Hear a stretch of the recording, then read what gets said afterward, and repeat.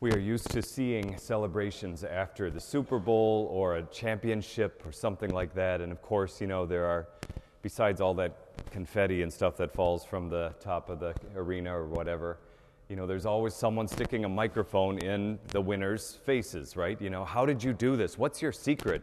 Can you tell us? And that's something that all of us kind of want to know. But you already know the answer. We already know what they're going to say. They're not just going to say, I don't know, I just woke up and I was a world champion. Obviously, they're going to say, they say it over and over again, it's taken hard work.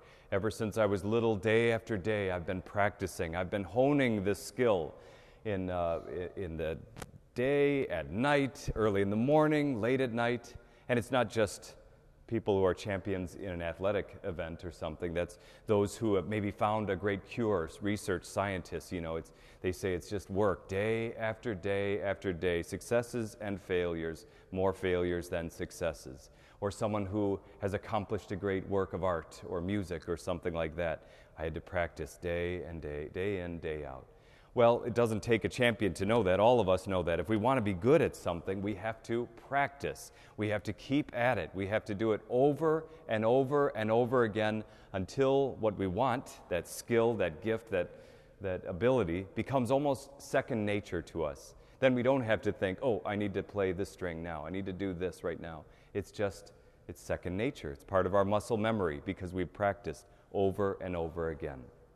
If we want something in the future, some great goal, then we work for it over and over again. Practice, practice, practice, right? Well, what do we want? We Christians want, I hope we can all say, we want heaven. We want to be with God forever in heaven. That's why we were made. It says in the Catechism, God created us for eternal beatitude. Beatitude eternally is being with God in the goodness of heaven forever. We were created for heaven. We were created for eternal beatitude. That's our goal, if you will. St. Paul said, it's not that we've reached the goal yet, but with our eyes fixed on the finish line, we press on toward that goal. And so if that is our goal, and I hope it is the goal, the hope for all of us, if you don't know it, it's just look inside your heart and your soul. You are created for heaven. If that is our hope and our goal, then how shall we act now so as to receive that goal, that gift that God wants to give us, that gift of eternal beatitude? Well, after telling us about the Beatitudes last week in the gospel, now Jesus gives us the methodology. Now he tells us, here's how it will come about for you. Here's how you can receive this great gift that God wants to give to you. And how is that? Love your neighbors. Love your enemies. Love those who are bad to you. Love those who persecute you. Love even those who wish harm for you and your loved ones. Give money without respecting or demanding that it should be paid back. Forgive people, even if they never say they're sorry. In short, Jesus would say, be like me. If you wish to be with me forever in heaven, if you wish to be what you are called to be and made to be, children of God, then act like it now. Start to become like me now, so that your reward will be great in heaven. And all of us say, but how hard this is. I mean, Jesus said it himself. It's easy to love someone who loves us. It's easy, it's fun, it's pleasurable. If someone says, I love you, of course we're going to be like, I love you too. And it's just great. That's a great feeling. But what if someone doesn't love us back? In fact, what if someone wishes us harm? How hard it is for us to still have love for them in our heart. No, our reaction is more, I'm going to get them back for what they did. I'm not going to love them. In fact, I hate them. I don't want anything to do with them.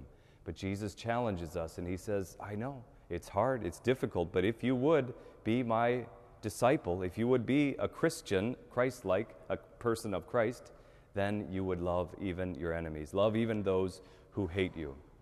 I'm sure you remember the story of the rich young man who runs up to Jesus and he wants to go to heaven. He says, Lord, what must I do to inherit everlasting life? And Jesus says, well, you know the commandments, right? Love your mother and father, do not kill, do not commit adultery, etc.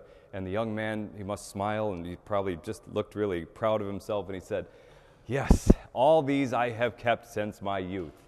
I love it. It says Jesus looked at him and loved him because he knew that he was going to ask a little bit more. What he wanted to say to the rich young man is, great, but that's the minimum. You should do all those things every day anyway.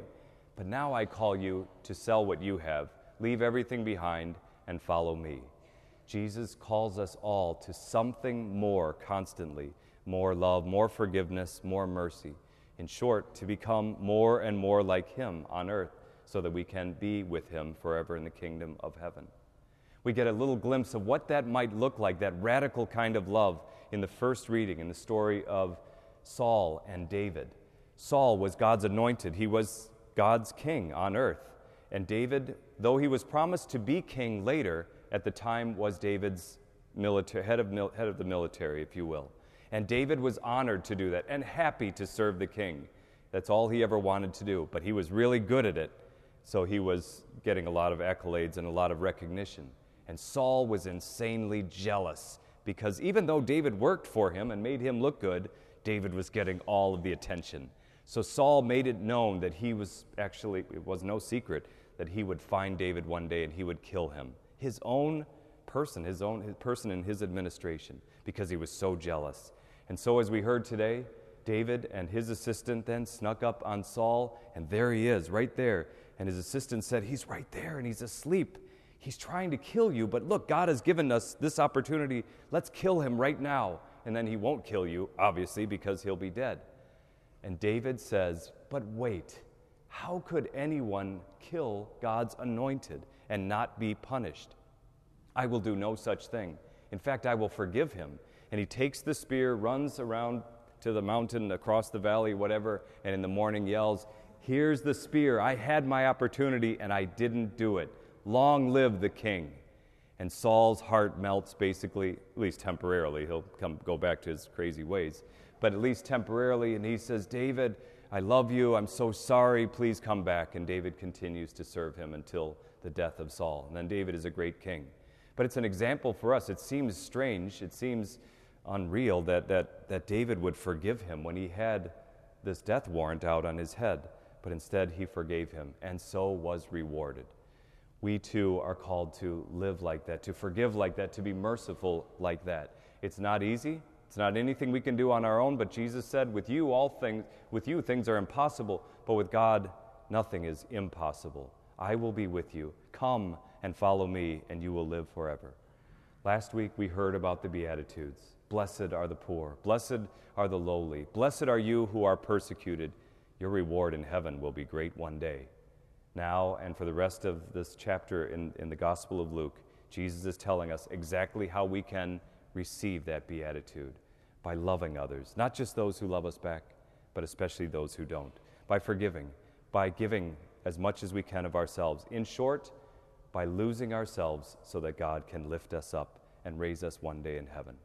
May you and I live our lives so well, not perfectly, no one's perfect, but may we live our lives so well dedicated to Christ and with his help that at the end of our life the Lord will say to us, well done, good and faithful servant. Now enter into your heavenly inheritance.